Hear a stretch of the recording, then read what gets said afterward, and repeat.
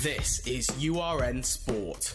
University Radio Nottingham, that's a good station as well, URN. Let them do a go well to finish, please. Can you stop editing the go well, please, at the end of their show? Cheers. Go well. Keep it URN. Keep it URN. URN. This is URN.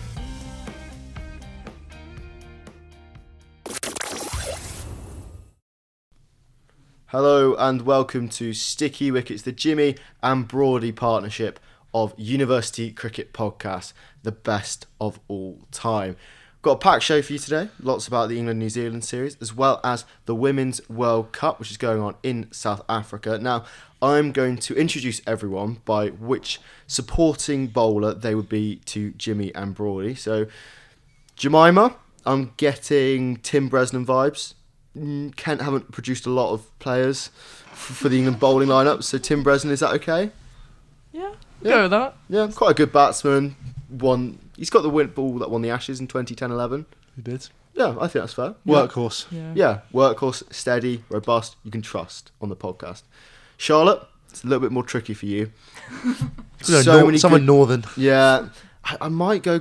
I was going to go Graham Onions, but I'm thinking Ryan Sidebottom, as he actually played for Yorkshire. Toby, 100% Steve Finn. I'll take that. Yeah. Tall and gangly. Tall and gangly. Who would I be? Without the gangliness. Tremlett? Correct. Yeah, you can be Chris Tremlett. Have you seen how ripped he is? Bodybuilder. Have you guys seen how ripped he is? No. Right, okay, that might be the first diversion of the podcast. He's stacked. Right, he's absolutely stacked. Right, we'll get that in the break. He's now a bodybuilder, full time. Oh my god. Should we start with Jimmy and Broady? I mean, that's the most important news. Obviously, England won quite easily down in New Zealand, but they surpassed the Glenn McGrath and Shane Warne total of wickets taken as a bowling partnership. 1,002 has now been surpassed, and 1001 has been surpassed. yeah, sorry Toby, but 1,002 was the one that they needed to get to. Exactly. Yeah. They did. Yeah. They did that as well. Yeah, they did. How many are they on now? They must be on 108. Something like that. Yeah, absolutely just madness. Let's go to Jemima first. Jimmy and Broady. It's hard to describe how good they are, but how have they been so influential on English cricket for the past few years? I think they're just the legends of the game at this point. Like, I don't know. They're for me, like growing up, like I feel like, you know, Jimmy Anderson's always been there, like, and I feel like, you know, as a cricketer myself, like, you got to look up to them. Like, they probably influenced so many young boys and girls out there. Like, their bowling is just unbelievable, honestly. Yeah. Like, they're amazing. Just They're love absolute them. cheat codes. Charlotte, as the youngest on the pod today, by about 2 years, maybe 3 years from Toby, when did you remember watching Stuart Broad and Jimmy for the first time? God. Well, Jimmy's been playing the whole time I've been alive. Well, longer. No. Wow. Yeah. So That's mad. Jimmy debuted for England. So not just like first class career, he made his international debut the year before I was born. Wow. So Jimmy has, like Travis said, always been around. When do I first remember him? I mean, probably at I don't know a specific time, but probably at my grandparents' house because he would have it on, my grandpa would have it on. But when we were probably 6 or 7, maybe 8. I don't so really about know. 2010ish, that sort of British insurance era. Yeah, between 2010 and 2012, somewhere in that area. Yeah, the real purple patch for them. Toby, as the oldest on the pod, you can probably remember Jimmy Anderson being born. What's your memories of Stuart Broad and Jimmy Anderson as a bowling partnership? Weirdly, I don't actually remember them bowling together that well until fairly recently. I'd say I remember Jimmy's batting heroics in 2009 quite well. Yeah, that's my first cricket. And I remember a little bit of 2013, but mainly I think Bell scoring some hundreds. And then 2015, I remember Broad's 8 for 15 where Jimmy didn't even play in that. Yeah. But then I'd say it's until maybe 2017 when we played West Indies where I remember them a bit more together. Which is weird to think about because, I mean, they'd been playing for each other for, 10 years by then? Yeah, definitely. And they're playing for another 10 years possibly after. Who knows how long they're going for. They're just absolute legends of the game. Like you said, my first cricketing memory of those two was 2009 Ashes. Broady going absolutely mad at the Oval, ripping through the Australians. And Jimmy at the other end, maybe not as prolific in that series, but had an amazing series against New Zealand earlier that summer. Going into 2010, they were so good against Pakistan, dominated India. Teams like Bangladesh were just not able to compete with them, and they've just been so consistent since. and think about the Ashes they've won: 2009, 2010-11, 2013, 2015. Draw in 2019. It's not actually as many as I thought there was going to be. However, they're absolute legends of the game, and it's so exciting. And now there's a little bit of doubt whether Brody should be playing. Toby, you were the main instigator of that doubt across the nation. I basically, I'm the spokesperson for that one, and everyone seems to have just copied my idea. Yeah, definitely. And how's that look for you? Well, considering I also said he'd be the one to take a fiver to get them over the line, it was a bit of a mixed response. I thought, I still think that to have a more all-round attack, you're probably better off with only two of Jimmy Robinson and Stuart Broad. Whatever that pairing might be, I think particularly in longer formats like longer series like the Ashes, you're probably going to mix and match a lot more, and they might play all three of them in some of the matches if it's going to be a little bit more green seamer. But I think you will also need someone like a Stone or a Wood or even a Jofra, just who has that little bit more pace at times.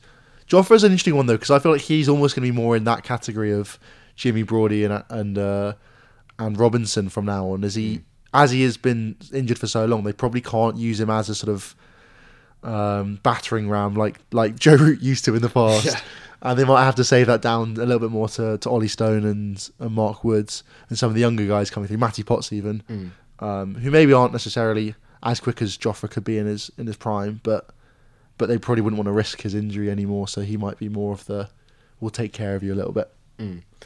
Charlotte, how long can these two go on together? Because they just seem to have a cheat code for ageing. They're like Tom Brady times 2. Surely they've got another 2-3 years in them?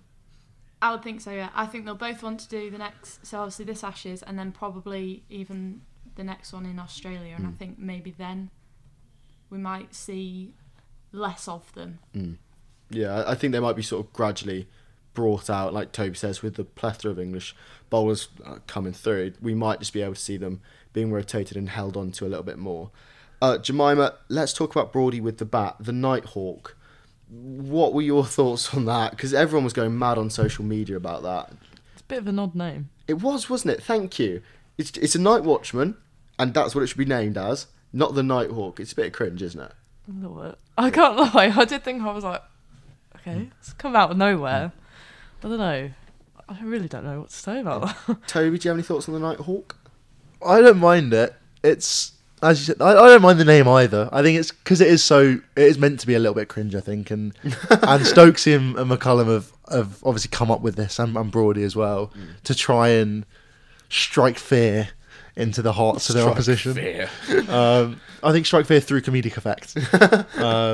I don't know. I think it is obviously a little bit of a joke the way they're doing it, but it also does show their thinking behind everything, really, that they are willing to, rather than throw out Jack Leach, who is known for being like very solid and hard to get out, particularly to seamers, they would rather risk it and throw out Brody and say, look, you've got 10 minutes.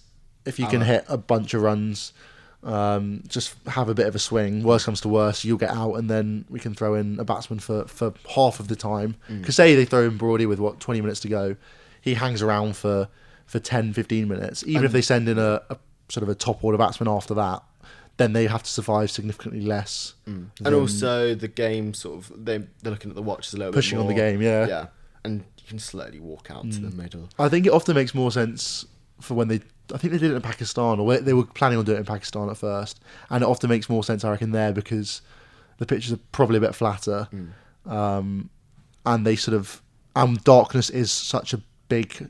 Has such a factor there because it gets dark so much earlier than everywhere else, so they don't necessarily know how long's left in play, so they can try and push ahead.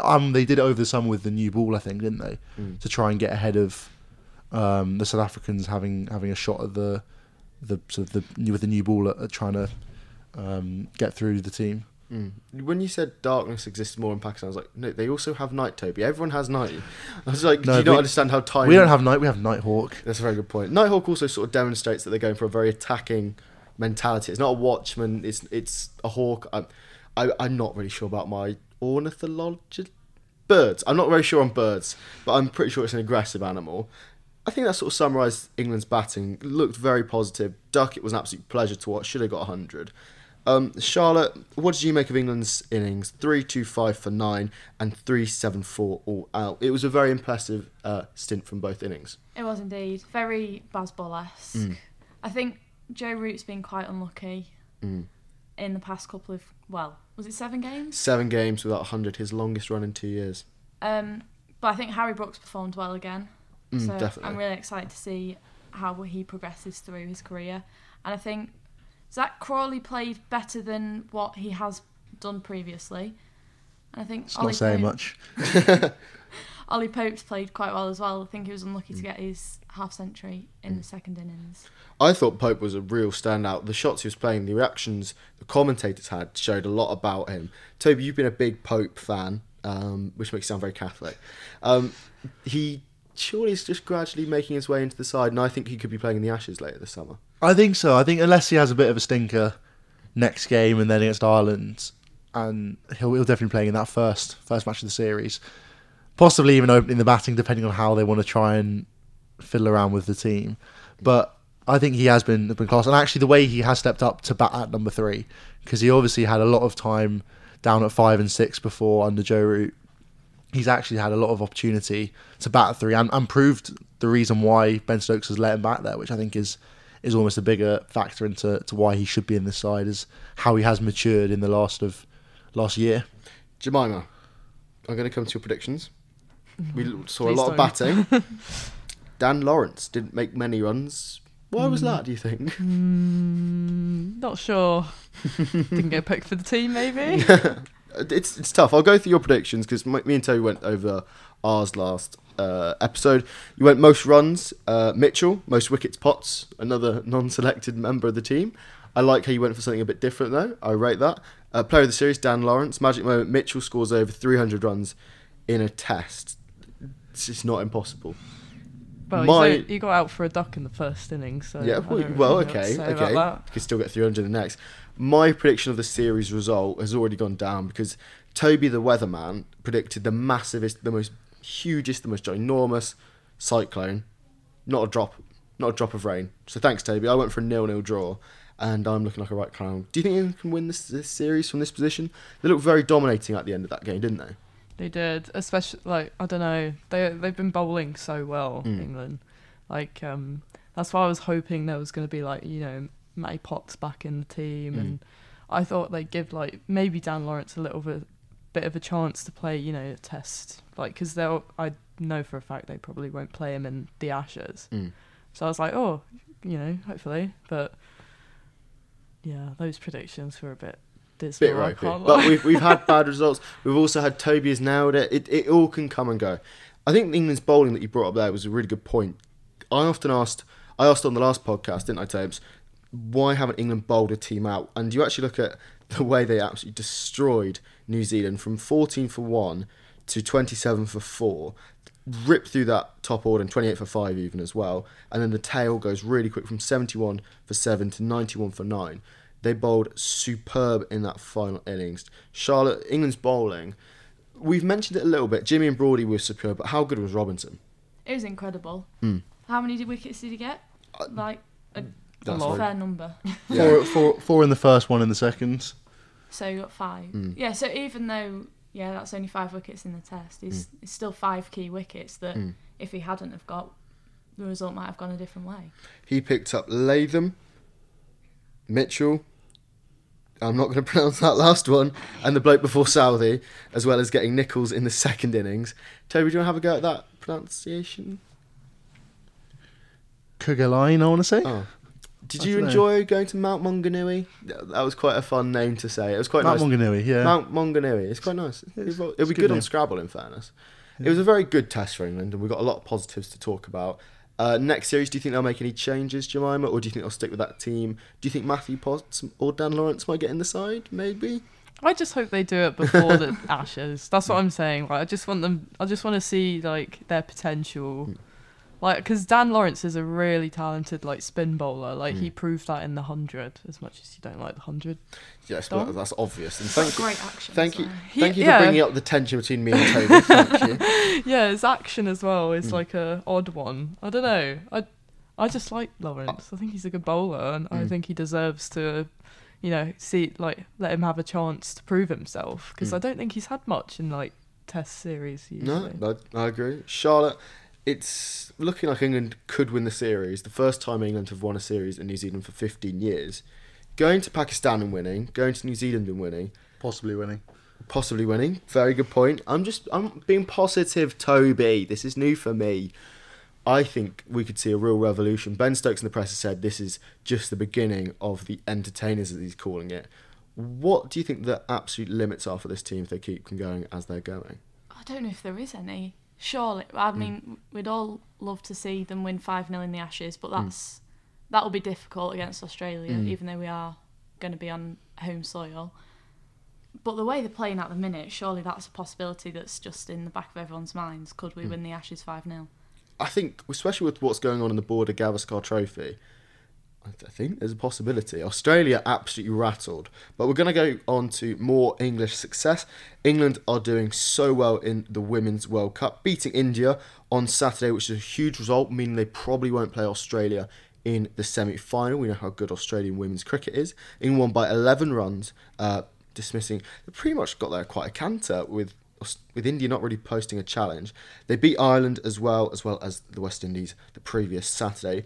England's women's cricket is doing so well in tournament cricket, probably going to reach another final. Jemima, how excited have you been over this tournament? Well, I love women's cricket, I think I genuinely think we talked about it the other day, the team is just incredible at the moment. There's so many good players. It's taken a while for England women to get to this good level of cricket, and I feel like they're paying off by putting in a few new faces just to bring a team together.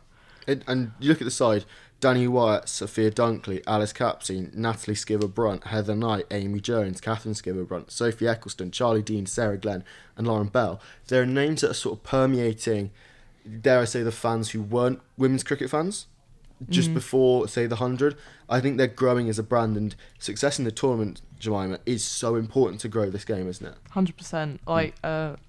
It's taken ages for women's cricket to even come to this level. And I feel like as much as, Australia has won the World Cup, if we win this World Cup, I think it's going to do absolute wonders for England cricket. England look really good in the tournament. Australia have got 4 from 4. The only other undefeated team is England. We can predict England-Australia in the final. Does that make you nervous, or do you think finally England might get one over their Ashes rivals? It's hard, because we were talking about this the other day, and Charlotte reckons that Australia might come, above, which is understandable because Australia are just an incredible team, have always been a solid team. They've won 5 times. Yeah, I think so. It's just stupidly good. Yeah. They're they've got the cheat codes. They do have the cheat codes, yeah. They have won, I want to say, more World Cups than... It's something mad than in the top 3 sports of the world. They've won the most amount of World Cups in any gender. They just dominate for so long. Charlotte, anyone else been in the England team that's really caught your eye this tournament? Well, Sophie Eccleston, but I think that's obvious and she's caught everyone's eye, so I don't really know if you can her. Sophia Dunkley's been quite good at the top of the order. Probably say her. She's been very good. Toby, I know you've been very busy, so you haven't been, as well as your hatred for women, of course, you haven't been able to watch a lot of it. The final is at 1 o'clock on Sunday. A really good time for a wide audience. And let's say England get to the final. Would you like it to be on terrestrial telly? Would you like it to be that sort of treatment that the Men's World Cup final was given? I think it almost certainly will be on terrestrial TV. I don't know about... time zone should work well as well, because it's 1 o'clock in the afternoon, yeah. So I assume it will be on BBC or ITV or whoever, sort of page, maybe Channel 4, whoever, which I think is, yet again, another really good thing, because you've seen with pretty much every men's final, they always move it to the BBC or ITV, so you'd expect them to do the same for the women's. South Africa, despite hosting the tournament, had a bit of difficulties. Van Niekerk failed to make the kilometres and time required, and that sort of scuppered them as a host nation. It's quite an interesting debate, this, Charlotte. When can fitness and also talent sort of border? Because hosting a tournament and being the prime star of South African women's cricket, as well as having a wife in the team, it's quite difficult to balance all that. It's really scuppered South Africa at home, hasn't it? It has, yeah. I think the fact she was just coming back off injury and she was, 18... I think it was 18 seconds slower than what she should have been. I think it was a bit harsh. Yeah. Like, even have her in the team, but maybe don't even start her. Like, she could be the 12th man or whatever. Yeah. I think it's been very harsh on her. And it's cost South Africa. And you look where they are in their group. They could be high, they could be qualifying. India are not confirmed to be in. As we currently speak, they're rain delayed against Ireland, who haven't won a tournament game. However, if they get this win, it could lead the West Indies into the group and into the semi-final, which would be amazing. Let's go all the way back over to India. Australia have been rattled. Australia are getting battered. We'd love to see it if it wasn't against India. India have been claimed producing dodgy pitches, ointment on the hands. It's a little bit dodgy, Toby. It's a little bit dodgy. Yeah, another tough loss for Australia. Skittled again in their third innings. A lot of sweeping going out as well, which isn't very helpful. Allowing Jadeja taking 7 for, which is quite a good effort from him. Yeah, it's not bad, is it? Labuschagne and Smith dismissed in the same over as well. It's all going wrong for Australia in their preparations for the Ashes, Charlotte. Could this be worse timing for the Aussies? Probably not, but then it is India. Their pitches are a lot different to what England pitches are, so I don't want to get too excited at the minute because anything can happen, but it is quite hopeful looking at how they're playing at the minute and how we're playing at the minute. Are you... Oh, you know what? We're going to do it now. Ashes predictions. Oh, God. I didn't tell this to the crew. They didn't know this. Bresden, Finn, Sidebottom did not predict this. Myself, Tremlett, I'm going to go 3-1 to England. I was thinking 3-2. I was going to say 3-1 England. Jemima? I don't know. 5-0. Yeah, the 5-0 full Glenn to McGrath. England. 5-0 to England. I love it. Have you been able to watch much of it, or have you just seen the horrific results? I've just been seeing the results. It but is quite funny, isn't it? It is a bit, and I know Charlotte doesn't want to get hopeful, but I'm absolutely gassed. No offence to Australia or anything, and they're an amazing team. No offence to them, but No. England all the Send way. all the offence. Send it over. Yeah. Let's send it their way. That pretty much wraps up the podcast. Does anyone have anything they'd like to plug? Toby, you got anything you want to plug? Jemima, Charlotte, anything? Nothing? Nothing. Not of No plugging recent, today. No plugging today. Right. We'll end it on a sort of somber note. Toby, would you like to see the goodbyes? The go-bys. The go-bys. The go-bys. And the good wells. The good wells. You know what Erin started saying to me? She started saying, instead of go well, she'll be like, I'll say go well to her, and she'll say go better. Which is a real mentality monster sort of thing to say. I think we should adopt that as our sort of catchphrase. But also, Sticky Wickets posted their 100th post today.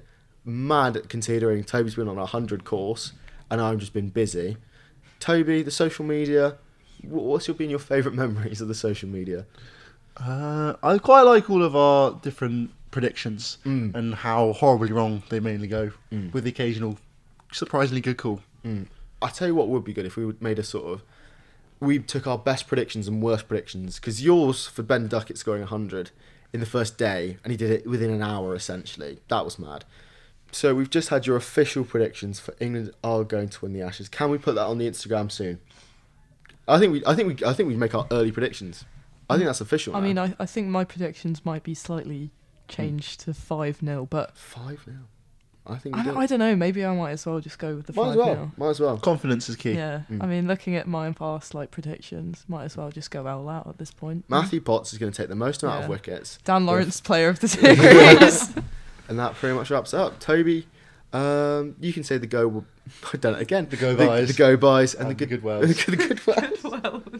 Thank you everyone for listening. Make sure you URN keep it. And good well and go bye.